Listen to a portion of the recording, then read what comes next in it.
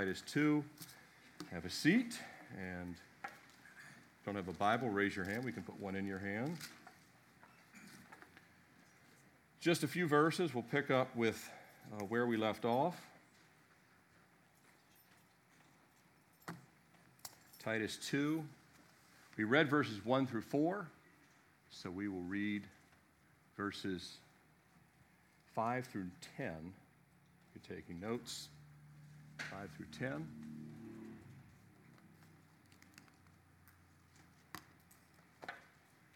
Starting with verse 4. So actually we only covered verses 1 through 3, I forgot. Starting at verse 4. That these are the older women. It doesn't have to be older like very older, but just older than the young women. So it could be middle-aged, it could be all the way up in years. That they admonish the young women to love their husbands, to love their children, to be discreet, chaste, homemakers, good, obedient to their own husbands, that the word of God may not be blasphemed. Likewise, exhort the young men to be sober-minded.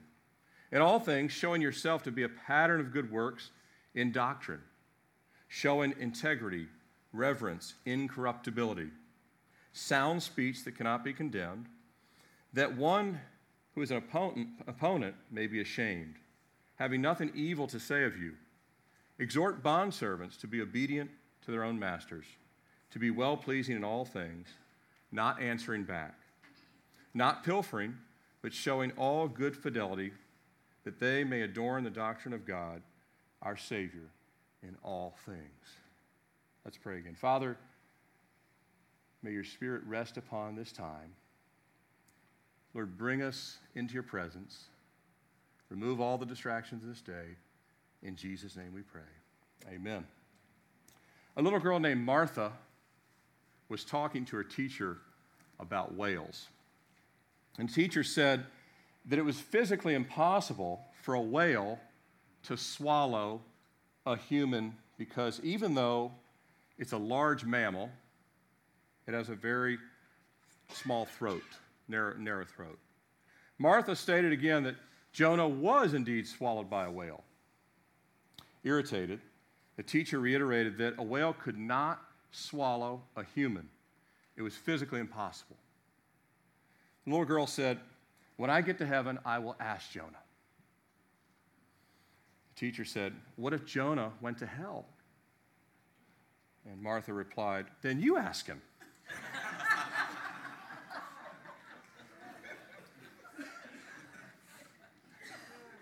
You never know what kids will say, right? Very witty they are. It just came right out of the mouth of babes there. And by the way, if you're going to refute the Word of God, God may rebuke you with anything, right?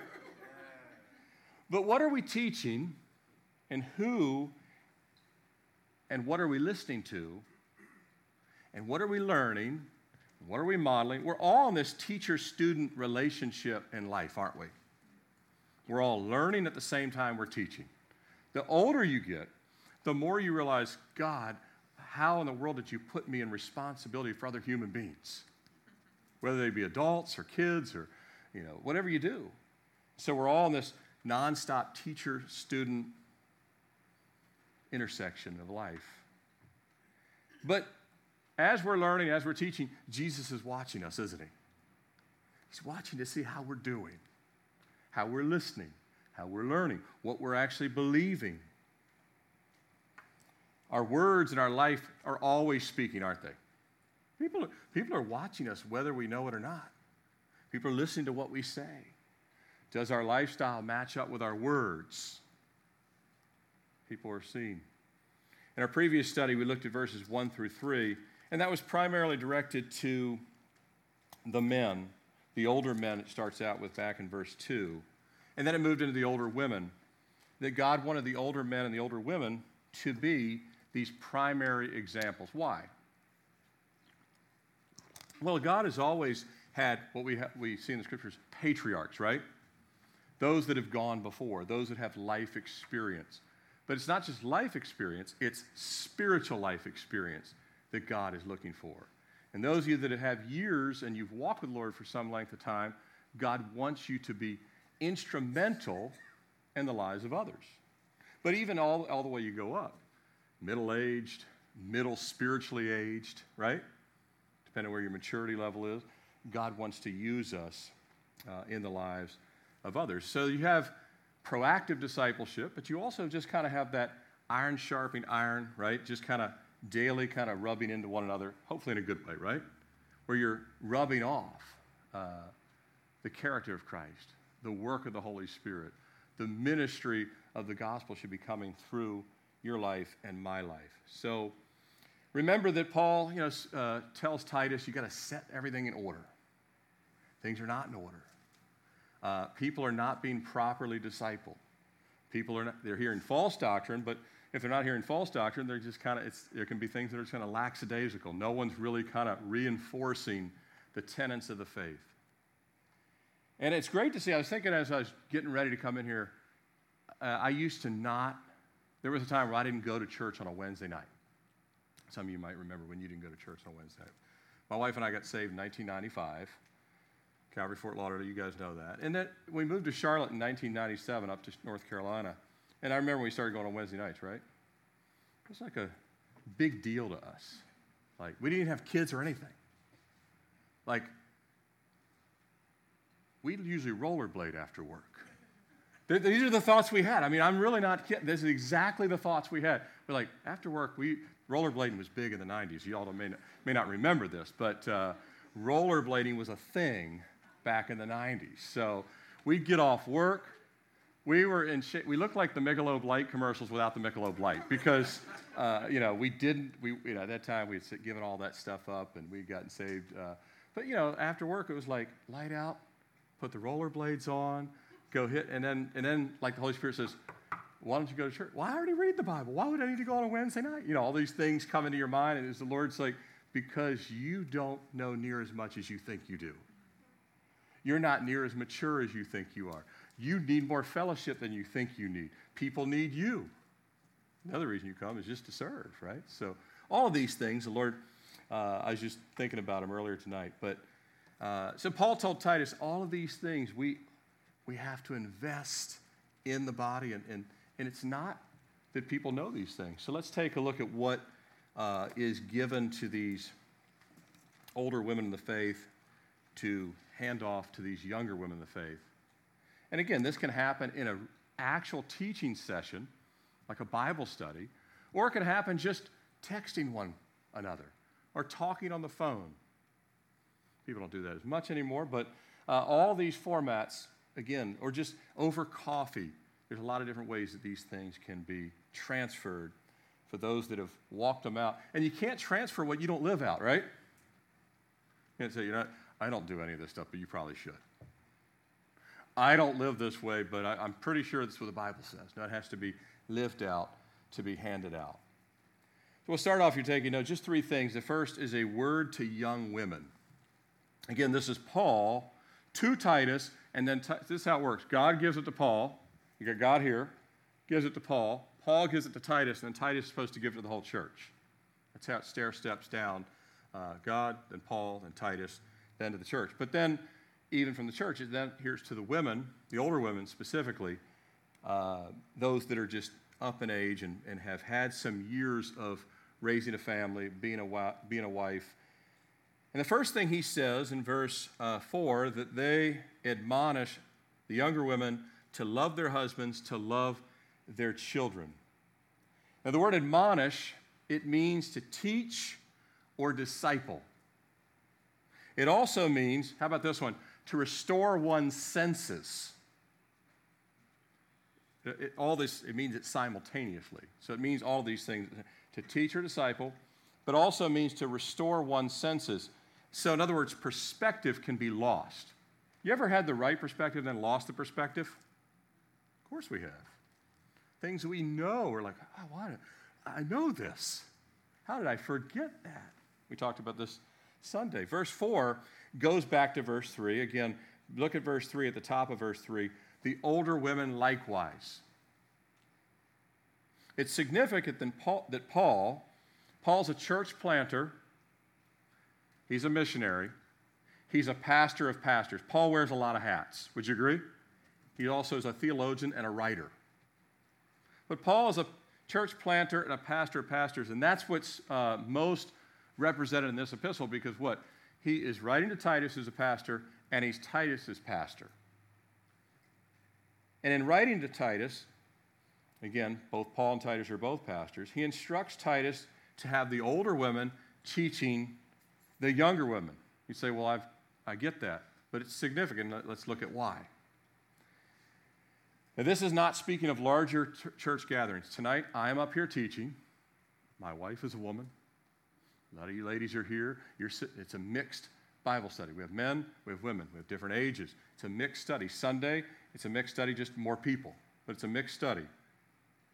So he's not talking to Titus about larger group gatherings where pastors and elders teach everybody the same way Jesus would teach multitudes of any size, right?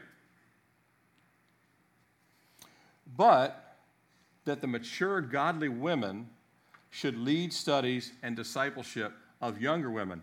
In other words, you should never have a dude doing a bunch of Bible studies with a bunch of ladies, is what Paul is saying to Titus. Does that make sense? So if you ever visit a church and you say, our assistant pastor leads all the ladies' studies, it's like him and 25 women, not a good thing. He's given specific instructions that the women should be led in the smaller discipleship realm by other women. But not the larger context, because if you don't have this setting, then there's no pastoral teaching. So it's not either or, it's both and. Make sense? So he's saying that, remember, the first part of chapter 1 is that the pastors be teaching sound doctrine. It's all directed to the pastors and elders in chapter 1. The chapter 1 is like your congregational setting. Now Paul has moved into small groups, if you will. Does that make sense? So he's moving it out into small groups. Say, now, as the ladies get together, it should not be one of the men hanging out with the ladies teaching the study. It should be the older women teaching that study or transferring that. Or having it's more than just the study. It's the relationships. Like, it's 5 ladies, and this guy likes to have coffee with them all. Well, he's just discipling all that. Paul's saying, no. The relationships, ladies to ladies, transferring that knowledge, and instilling these character traits and qualities that come from the Lord. Now, let's go on. So what is it these ladies are supposed to transfer or teach or admonish to these younger women? Love their husbands, love their children. Paul starts, number 1, with, if you're taking notes, number 1, he starts with love. Number 1, he starts with love. And what we see here is something that's very important to understand. Love has to be taught. Did you know that? You have to teach your kids to love. Because love has to be discipled. Love's not a feeling, is it? You don't have to teach someone to have feelings. They'll have feelings. You'll never have to teach people to have feelings. They'll automatically have feelings. Butterflies. Oh, I feel attracted. But love is something that takes work, takes intentionality, takes action, takes effort, takes sacrifice. So the older women have to say, no. You think that's odd that you had to spend all that time cooking the meal? That's not odd. That's a life of love, right? You ever see someone say, this was baked with love, right? It's great for Pinterest ads and stuff like that. But this was baked with love. So the older women are saying, no, these things, love is going to take effort. It's not going to come easy. Well, the dating came easy. We just held hands. We ran through Springfields and all this, and it was all, But then the children came and all this other stuff, and like diapers were hanging in the bathroom, and all this these things start to add up. And you're like, this is not as lovely as it once was. Jesus is our example of getting down and getting dirty, right? Washing feet. We're going to look more at this Sunday with Hebrews chapter 4 and the humility of Jesus. But Jesus taught the disciples that love will take effort. have to go to towns we don't want to go to. We have to stay longer than we want to. We have to stay outside when the sun is hot. Love is going to take effort. So the older women have to remind the younger women, then they say, this is just too hard, too difficult. Love's going to take effort. Number two, so we're not like diving deep in these. We just want to understand what Paul is saying. Number two, the children are mentioned here. Love your children. Again, love takes effort. But number two, if God has given you a family, this is your priority. A lot of times people are looking for a priority in life. If you have a marriage, you have a spouse, you have a priority. Now, that priority, it doesn't take the place of Jesus, but the priority in your life as it relates to people is your husband, then your children. And by the way, it is your husband first, then your children, because someday the kids won't be there. And if you put your spouse first, the kids won't suffer. They'll actually see a God-honoring marriage. They'll do better in that respect. And no one that loves their husband, or husbands love their wives, and Christ love the church, wives love their husbands. If that is happening reciprocally on both ends, the kids benefit tremendously anyway. Not going to be neglected. But this is the priority. The world says things like, you've heard this cliche. It's been used in movies, been used by lots of different non-Christian entities. The hand that rocks the cradle rules the world, right? But the world likes to say things like that, but then it inserts microwave forms of motherhood, right? Because rocking the cradle takes time, doesn't it? But then, you don't have time, so you just outsource it. You can't have it both ways, can you? Now, furthermore, for us as believers, we're not actually looking to rule the world, are we? I mean, that cliche doesn't really apply to us as much. We're not looking to rule the world. We shouldn't be looking for our kids to rule the world. But today, it's not so much that people are looking for their kids to rule the world. They have a success mindset. They want everyone to know, my kid is more amazing than your kid. Right? And so we will give all of our time and energy to make sure everyone knows how accomplished and how amazing our kid is, even if they're not that amazing in some things. Sorry, I shouldn't have said that. But anyway. But rather, the goal of the parents, in this case, again, the younger women being admonished by the older women, the goal of the moms is not to have their kids rule the world or have some great success, but to have their kids resist the world. How about that? You're teaching your kids to resist the world, not rule the world. Jesus already rules the world, amen? And he didn't ask us to take his place. But he has asked us to resist the world. And moms, you would be instilling in your kid to walk with the one who rules the world. You don't need to rule the world, but you need to walk with Jesus who already rules. Amen? He made the world his footstool. Moms have lots of responsibilities, but given that they spend typically, not always the case, but typically most moms spend more minutes and hours in the week with the kids. In most scenarios, not all. And if they're walking with Christ, they have this great opportunity to have a great, great influence. Timothy's mom, right, and his grandmother are both cited as having tremendous influence in his life. Now, I want to address the fact that in our society today, I have a great heart. Our leaders do. We have a great heart for single parents. Not just single moms. There's some single dads out there too, but single parents in general, we have a great heart for, and it is a growing, huge amount of people in the United States. 10, 20 years from now, if this continues, the number of single parents will be just a massive number. And for moms that are doing this, and sometimes it's grandmothers that are doing this, it's a lot to take on, isn't it, by yourself? You may have to have a job. Some people have to say, or you may be here and you're a mom and you're married even, and you have to have a second job. You say, we can't even pay the bills if I don't have a job, right? it's just reality. Both of us have to work. We have to be dual income. Now, God could change that at some point, but there is the fact that a lot of times in the family, both people do need to work. But even if that's the case, you still, in your heart, you prioritize Jesus, then your spouse, then your kids. Amen?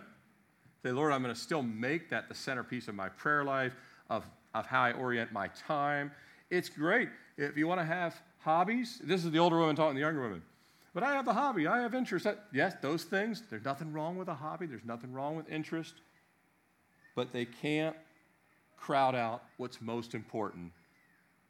That's what they would be teaching them. Your husband, then your kids. Your husband, your kids. If the other things are crowding that out, then something is out of whack. The priority's out. Your life's work starts with your family. Not putting career first. Not putting friends first.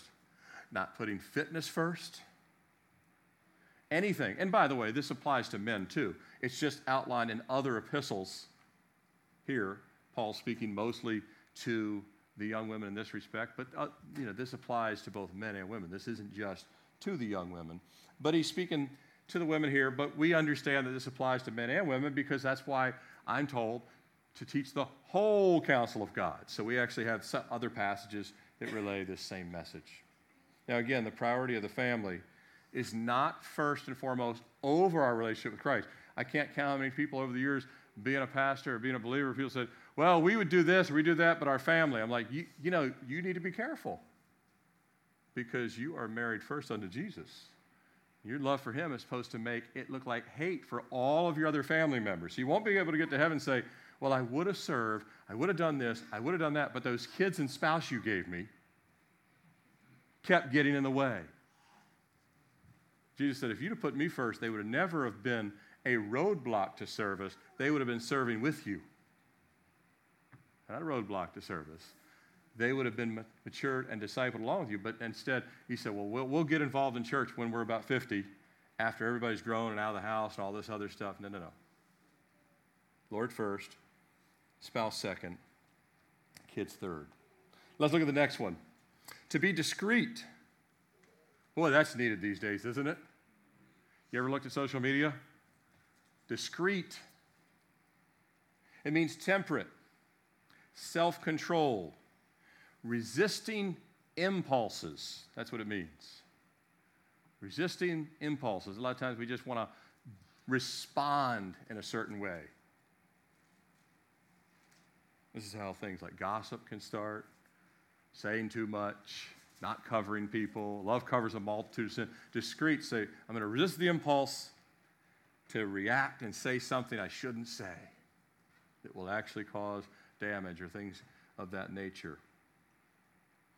Then look at the next one, number 4, if you're taking notes. Number 4, chaste. What does that mean?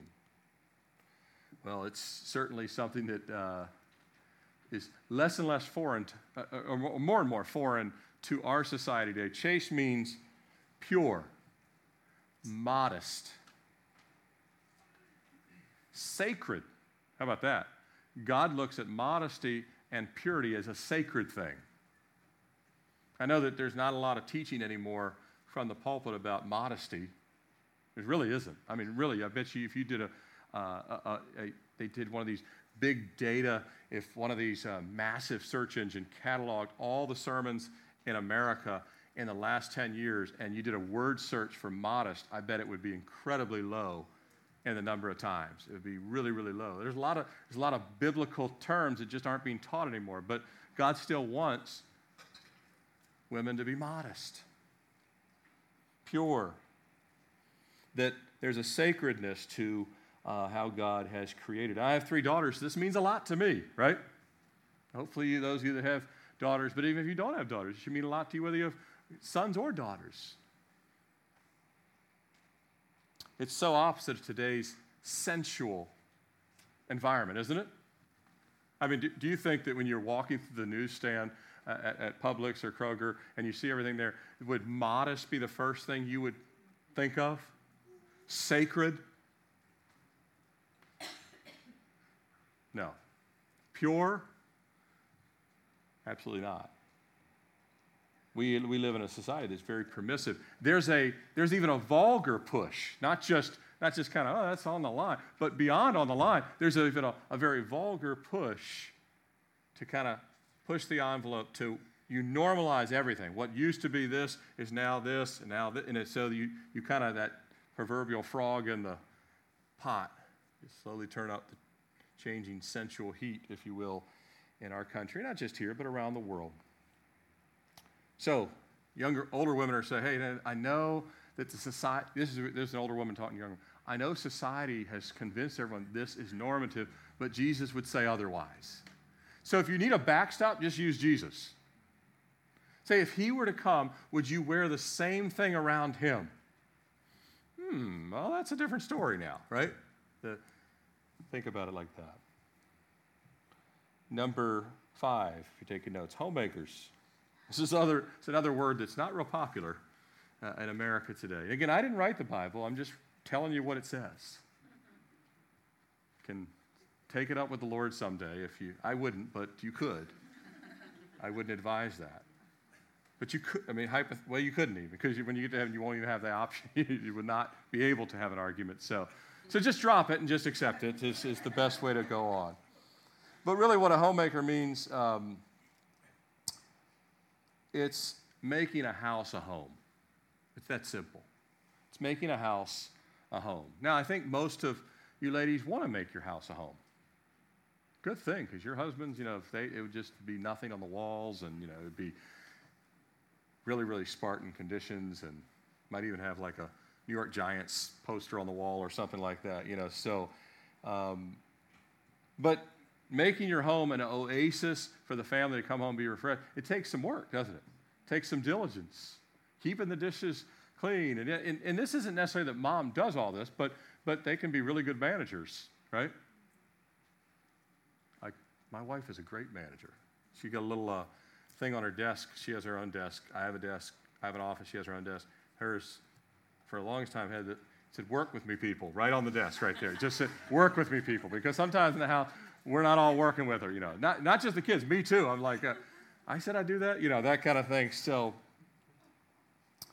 but, it's funny, if you met someone and they said they're a home builder, you'd say, oh, that's impressive.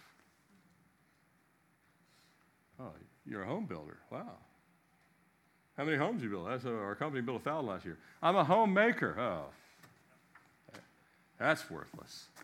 What if your kids grow up and impact millions of people? Not so worthless then, is it? What if your home is for hospitality? When you bring people, they feel so welcome that they're refreshed at your house, and nowhere else did they feel that for months or a long time. We've had people come over our house, and they said, we so needed this. Make your house welcoming to other people. The hospitality is involved. All these things. Don't look at it the way the world looks at it. Look at it the way God looks at it. And number 6 here, if you're taking notes. Obedient to their own husbands. This is another one that goes over really well.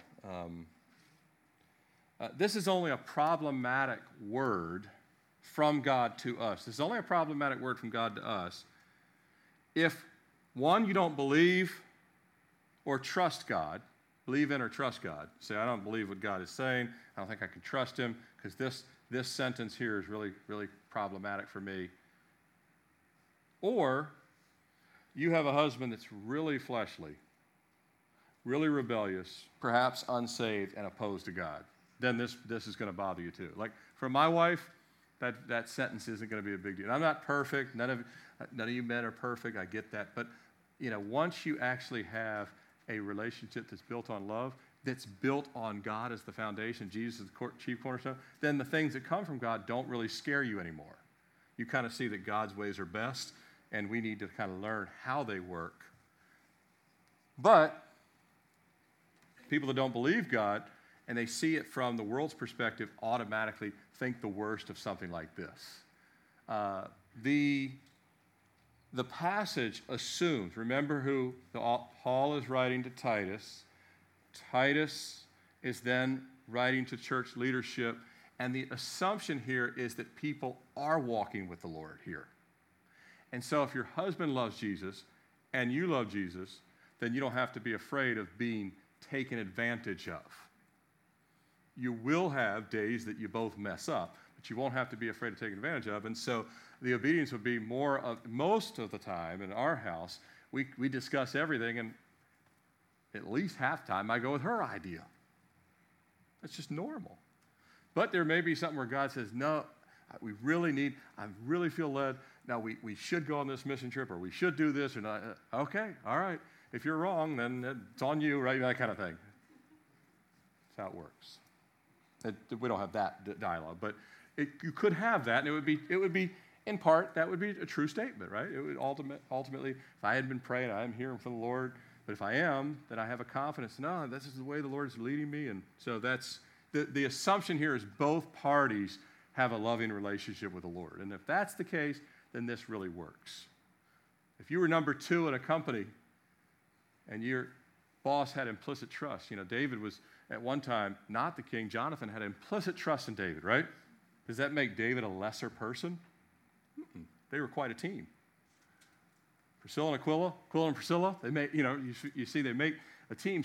But there has to be the understanding that there has to be a covering and say, all right, these final decisions need to go this direction. Now, again, someone who is unsaved, if you have a husband that's abusive, hates God, this is going to be a real problem. And matter of fact, the church should be there to help in those situations. Say, no, you need to get out of that situation. It's not even safe for you, right? You need to not be, you're not supposed to, or if someone is asking you to sin, that's for church leadership. No, none of that. God never told you to do that. You need to obey the Lord in that situation. So we need to be wise and available if women are in bad situations. Miranda and Alan were here recently, and Miranda was in that situation.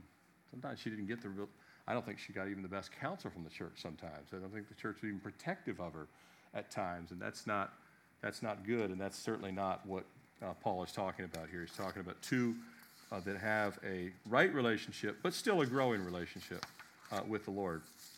Moving on, a word to young men. Let's look at the young men. Say, ladies are glad. Yes, move on to the men for a little bit here. Enough of us. And by the way, all of these things at the end of verse 5, that the word of God may not be blasphemed. The more a woman is submissive to the role that God has given in her spirit. I'm not saying that things will be different in profiles. Your life will not look exactly, this is not some cookie cutter. Every woman looks exactly the same. But there will be a submissive spirit to Christ that shows up in how interacting with the kids, interacting with the spouse, and the world will see the difference. A lot of times they won't necessarily like it because they'll think, you need to be edgier, you need to be this, you need to be that. But the word of God won't be blasphemed. And Jesus someday will say to you, well done, good and faithful. Yeah. A word to young men. Let's move on to verse 6. Likewise, exhort the young men. So the older men, they were mentioned back in the first couple of verses, chapter 2. The older men, middle-aged men, men that are more mature in the Lord, they're to be exhorting the younger men. First up, Paul said for them to be sober-minded.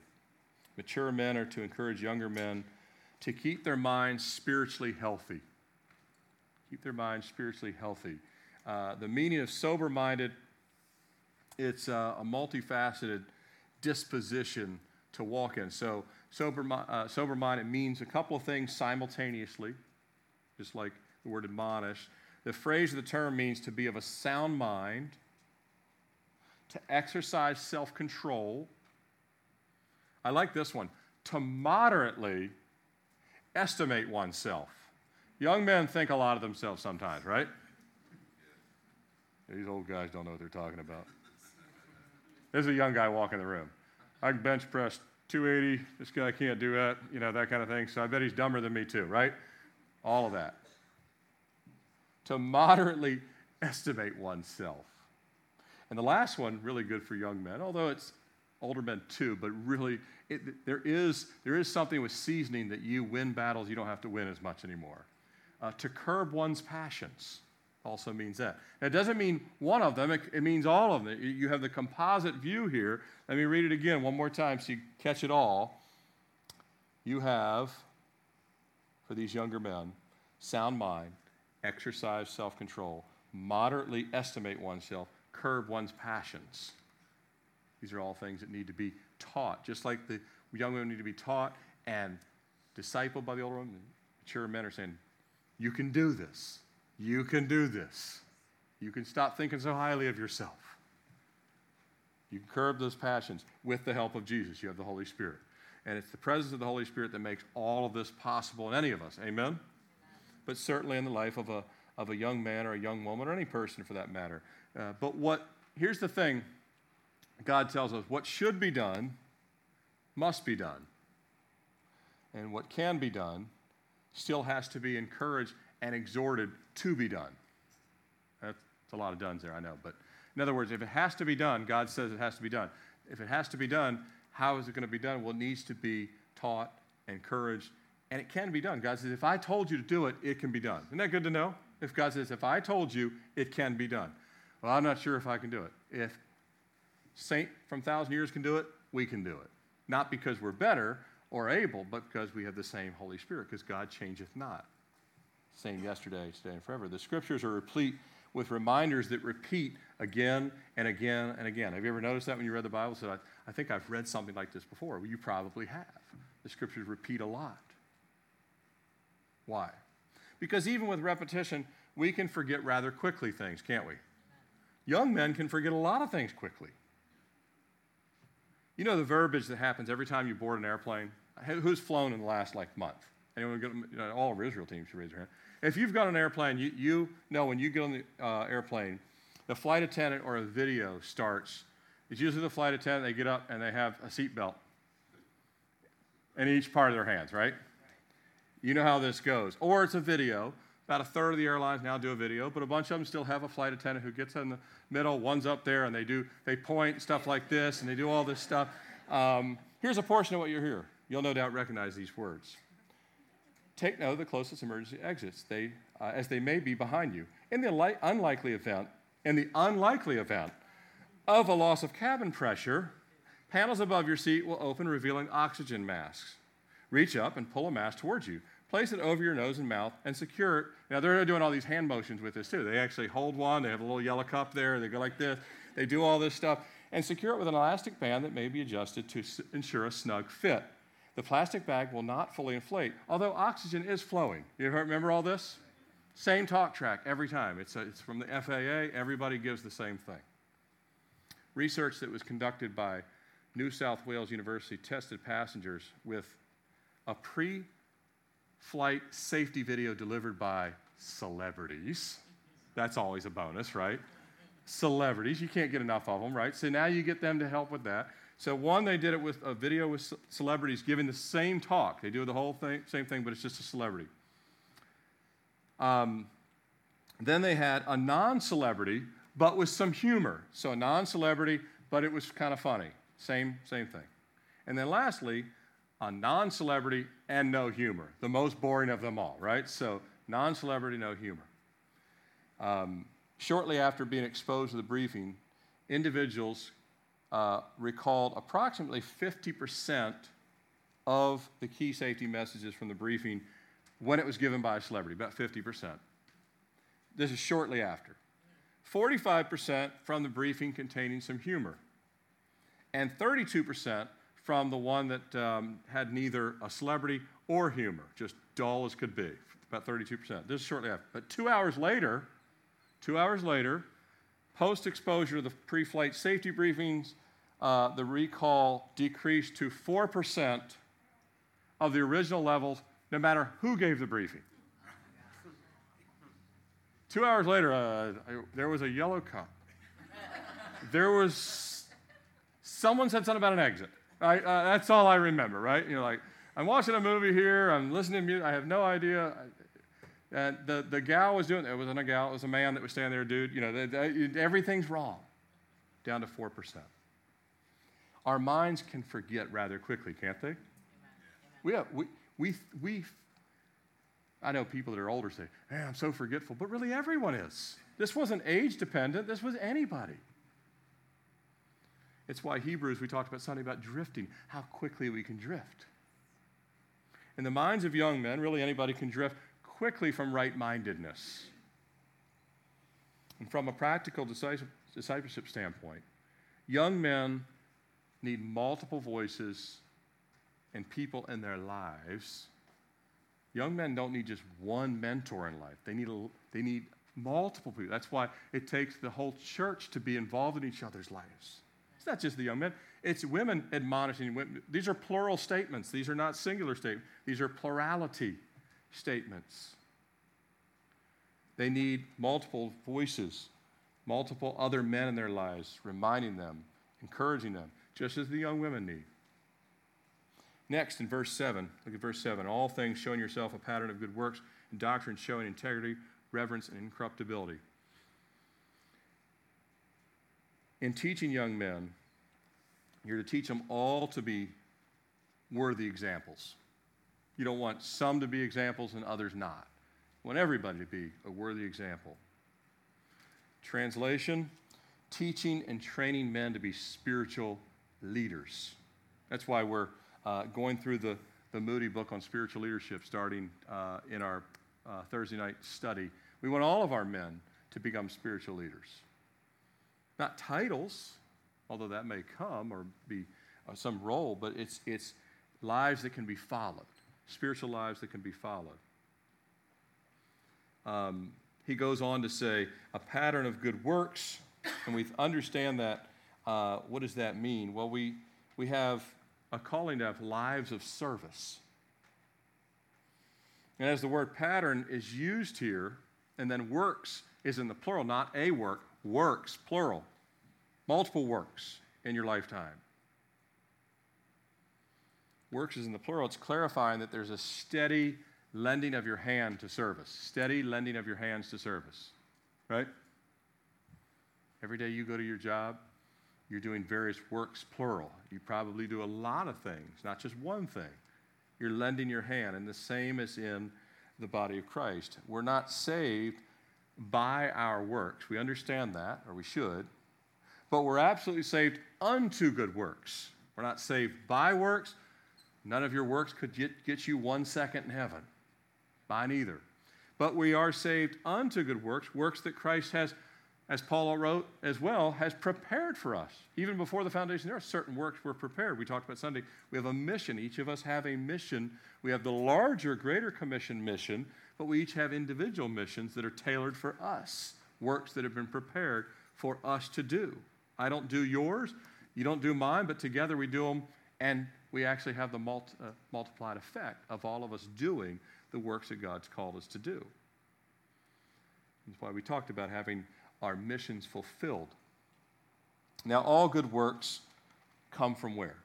If they're really good works, they come from God. Every good and perfect gift, every good and perfect work, it comes down from God. But then it flows into us in the form of a task or a command, and then flows out of our hearts as we're doing it in the work of the Holy Spirit. It should flow out as a good, in other words, if it comes in as a good work, it should go out as a good work.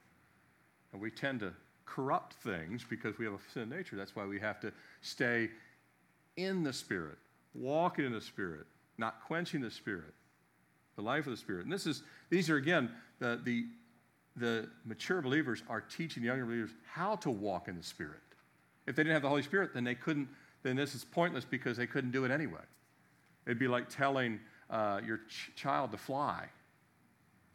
Well, go ahead, the birds are doing it. They just move your arms like this, right? You can tell them all day long, unless God gives the power to fly, you're not flying. Well, spiritually speaking, He has given us that power, not to fly, but to walk in the Spirit. Otherwise, these are pointless requests or teaching points on Paul's part.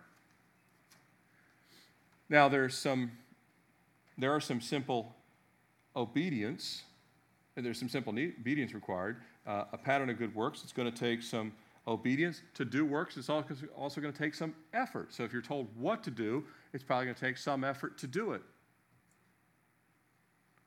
Works contains the word work, doesn't it? Take the S off. Works contains the word work. And that's a scary thing to young men sometimes, really young men. Teenage men really, work? I was a master at figuring out ways not to get the grass cut.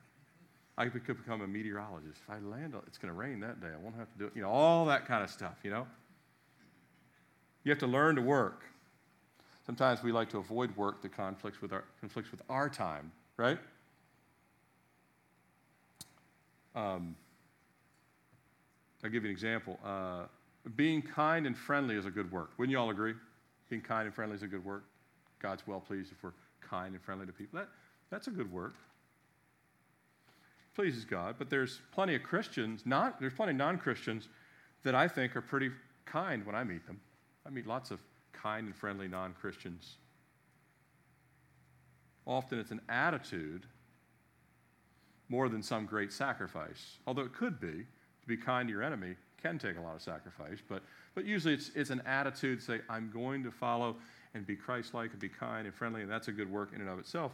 Now, some people won't be kind and friendly. Some men, if you grew up in a gang culture, that would look like weakness, right? So that fear and weakness says, no, I won't do that, and that's a bit of an extreme, but that certainly exists in quite a bit of it around the world. But back to a works-based example requiring work, friendliness is a work in of itself. So you could wave hi to your neighbor and mean it and smile and say, hope you have a great day, and then you see they have 2 flat tires, and you were on your way to do something fun, and the Holy Spirit says, you are the one I've called to put your plans on hold today and go over there and help. But I just said something, I waved hi and have a great day, and I meant it too. You can do this in the church too. I shook everybody's hand, I jumped in the car and was at the restaurant before all of them. God says, there's a word work in that works. And you like the part that comes easy, but not the part that takes the effort. And both are important. I mean, you still should be kind, but you also should lend a hand. And it's not just once, it's a whole lifetime of this. Jesus, the whole parable he gave the Good Samaritan, right? This guy actually meant it to the point where I'll get off my animal and start helping and writing checks and the whole 9 yards.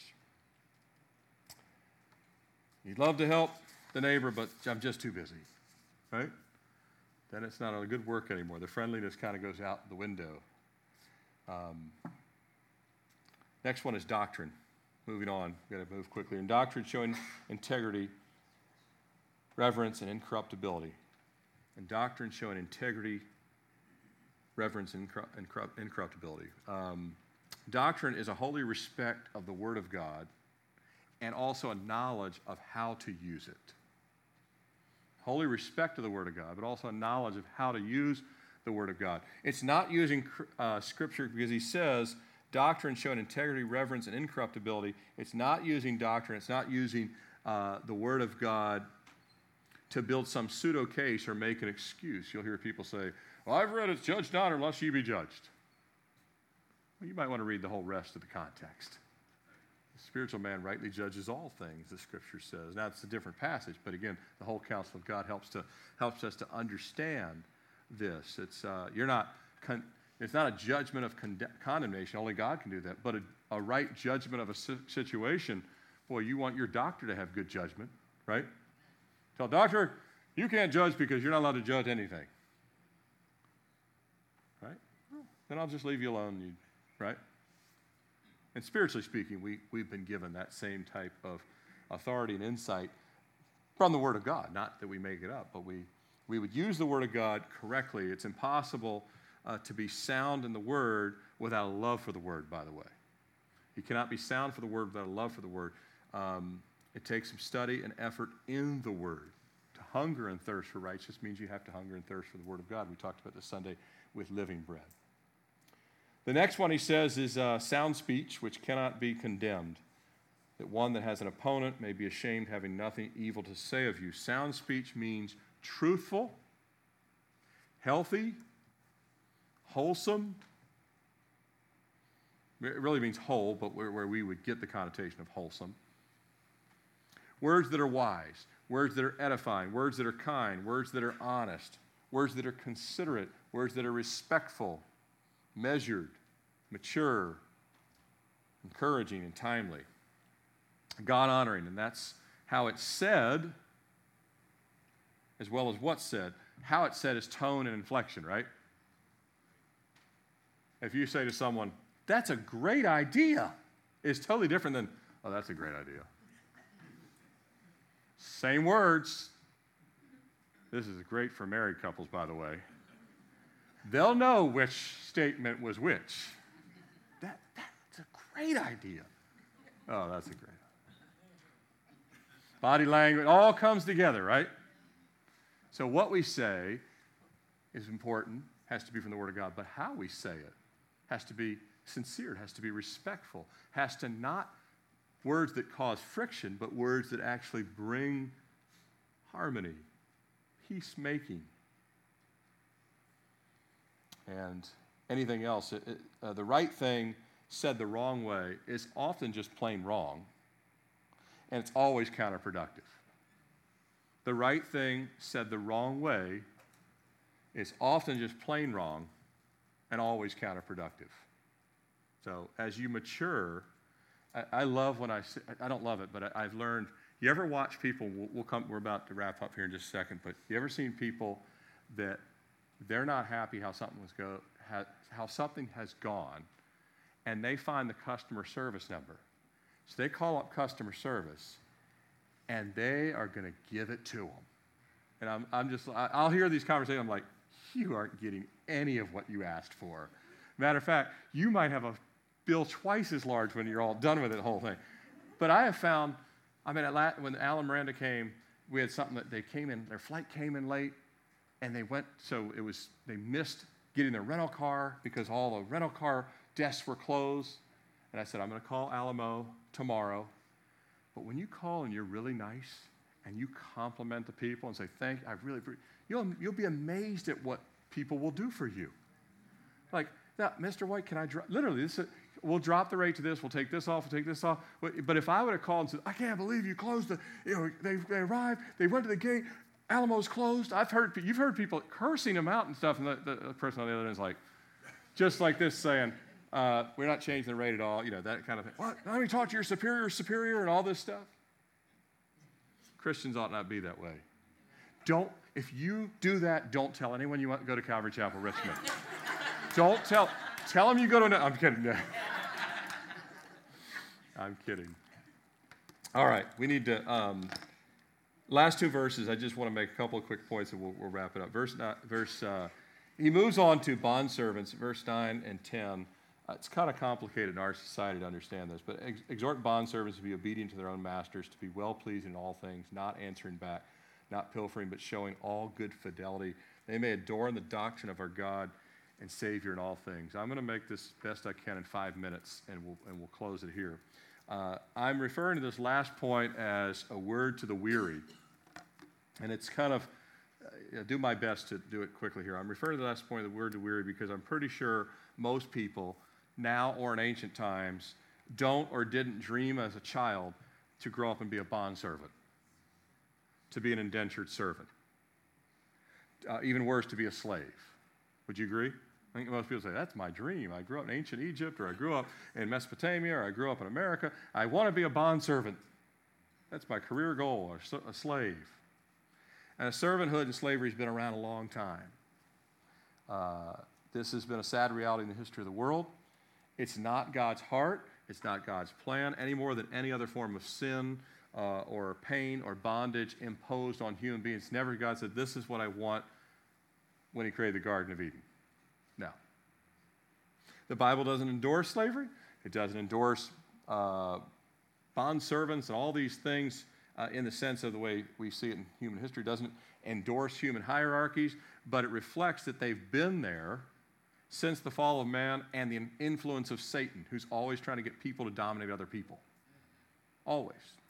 Or I'm better than you are, or my skin is more important than your skin, or all those kind of things. And by the way, the Bible has been used at times erroneously to justify slavery. Let's be clear. It has been used erroneously. Even has been used to justify racism.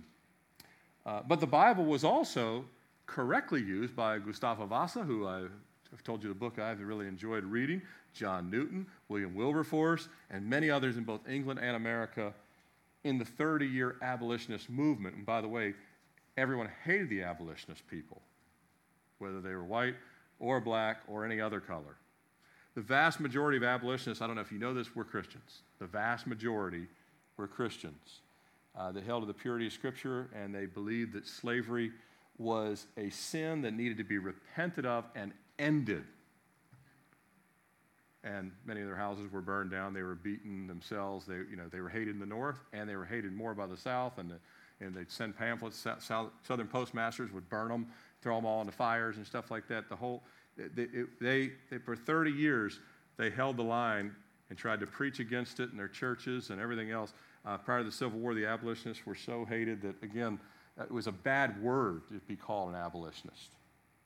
Slavery would have never ended if it weren't for genuine Christians. No matter what, it never would have ended if there were genuine Christians praying and pleading for its ending and opposing other so-called Christians who supported it. We have the same problem today. We have churches that are actually abandoning the Bible, and I'm calling those pastors out. Because they're telling people they're Christians, I'm like, Satan loves to muddy the waters and say they're all this. They're like, no. They ain't part of the family. Right. When we get to heaven, they will not be at the table. Amen. They'll be at a table, but it won't be the marriage, it'll be somewhere else. Right. So later, Martin Luther King and others would use the Scriptures to readdress, and I say readdress because they actually picked up the baton of the same things that were said by the abolitionists to readdress the deeper roots, which is actually pride and sin and hatred, was the underpinnings of all forms of bondage. And then later, slavery was replaced with other forms of oppression and everything else, segregation. You see this kind of stuff. Now, I mention all this, say, what has this got to do with this passage in a sense? Well, in a wider context, it doesn't. But in our understanding of our society and the way things have kind of unfolded, where people don't have a context of what the Bible says and what people who really followed the Scriptures did versus those who actually misused the Scripture. Paul was always battling people who misused the Scripture. That's the whole chapter 1, the Judaizers, right? So this is something we need to understand. I mention all this because human slavery and bondservants, other forms of servanthood, were common in the Roman Empire. Common. Paul couldn't get rid of it. It was everywhere he went. So he still had to win them to Christ, whether they were slaves or masters. Does that make sense? Or they were soldiers, or they were crucifying people, or they're the ones being crucified. Paul said, I got to reach them all. So it was common in the Roman Empire, though it was different in its origin and different in its reasoning than what we see took place in America in the 17, 1800s. In our past, and still remnants of it in our present in some ways, the counsel given to bondservant is a specific, it tells me that God sees the bondservants, right? God sees them. They were not invisible to God. They were nobodies, but God saw them specifically. That's a good thing. And God says, I see you, and I'm sending apostles to you too, and the church is going to be your family as well, but you need to understand that until I come back, here's how I want you to operate. Because in Roman times, servants, of course, could suffer greatly, but at times, servants could rise to places of real strong trust, where they actually had control of the whole house, the checkbook, where the master was all over the place, and you're in charge of everything. Joseph had this in Egypt. Remember, he became in charge of everything. Potiphar said, I don't know what's going on. He could have had his wife, and Potiphar wouldn't even known it, right? Do you see how that? So in ancient times, sometimes servants were so trustworthy, they kind of ascended past the bondage in some sense, and yet they still didn't have real freedom, if that makes sense. And Paul said this was normal at that time. He wasn't endorsing it. He was just saying, we still want them to come to Christ. We still want their masters to come to Christ, all kinds of stuff. So as a servant, you'd likely still rather have your freedom. And you may be getting nowhere near what you're worth as a servant. Paul's acknowledging that may be the case. So you, out of your frustration and weariness, could rationalize skimming, right? He's saying you might rationalize it, but God still tells you to resist that urge. Joseph could have skimmed, but he said, I will not sin against the Lord. Now, because he waited on God, God made him number 2 in the nation. And so Paul is saying, hold and trust the Lord. Don't try and get even though we can all understand why that would make sense. So this servanthood is, the only where servanthood is really endorsed in the Bible is us to become servants of Jesus. Amen. Us to be bondservants. Amen? Amen? We're all called to be bondservants. Our mission is to reflect him, and even it's in the tough places like Joseph. We can all in our weary situations, we'll wrap up with this, we can all in our weary situations when we're suffering. Again, forget bondservants for a second. In any kind of tough place in life, we can start to rationalize things, can't we? I deserve to give them a piece of my mind. And Jesus would say, because it says right here, it says not answering back or pilfering. All of these things, again, he's saying that the more you trust the Lord and exhibit Christ, God can break through some really difficult situations in your life. And you might have a difficult boss. How are you going to deal with it? You can quit the job, but God may tell you not to quit. He might say, I want you to exhibit and shine as a light in that situation. We can compromise and say, well, this is going to make me feel better, and I can change the circumstances. Be careful. If God puts you in an exam, you're not allowed to cheat your way out of it. You get to retake it again and again until you pass it correctly. Amen? That's not always easy.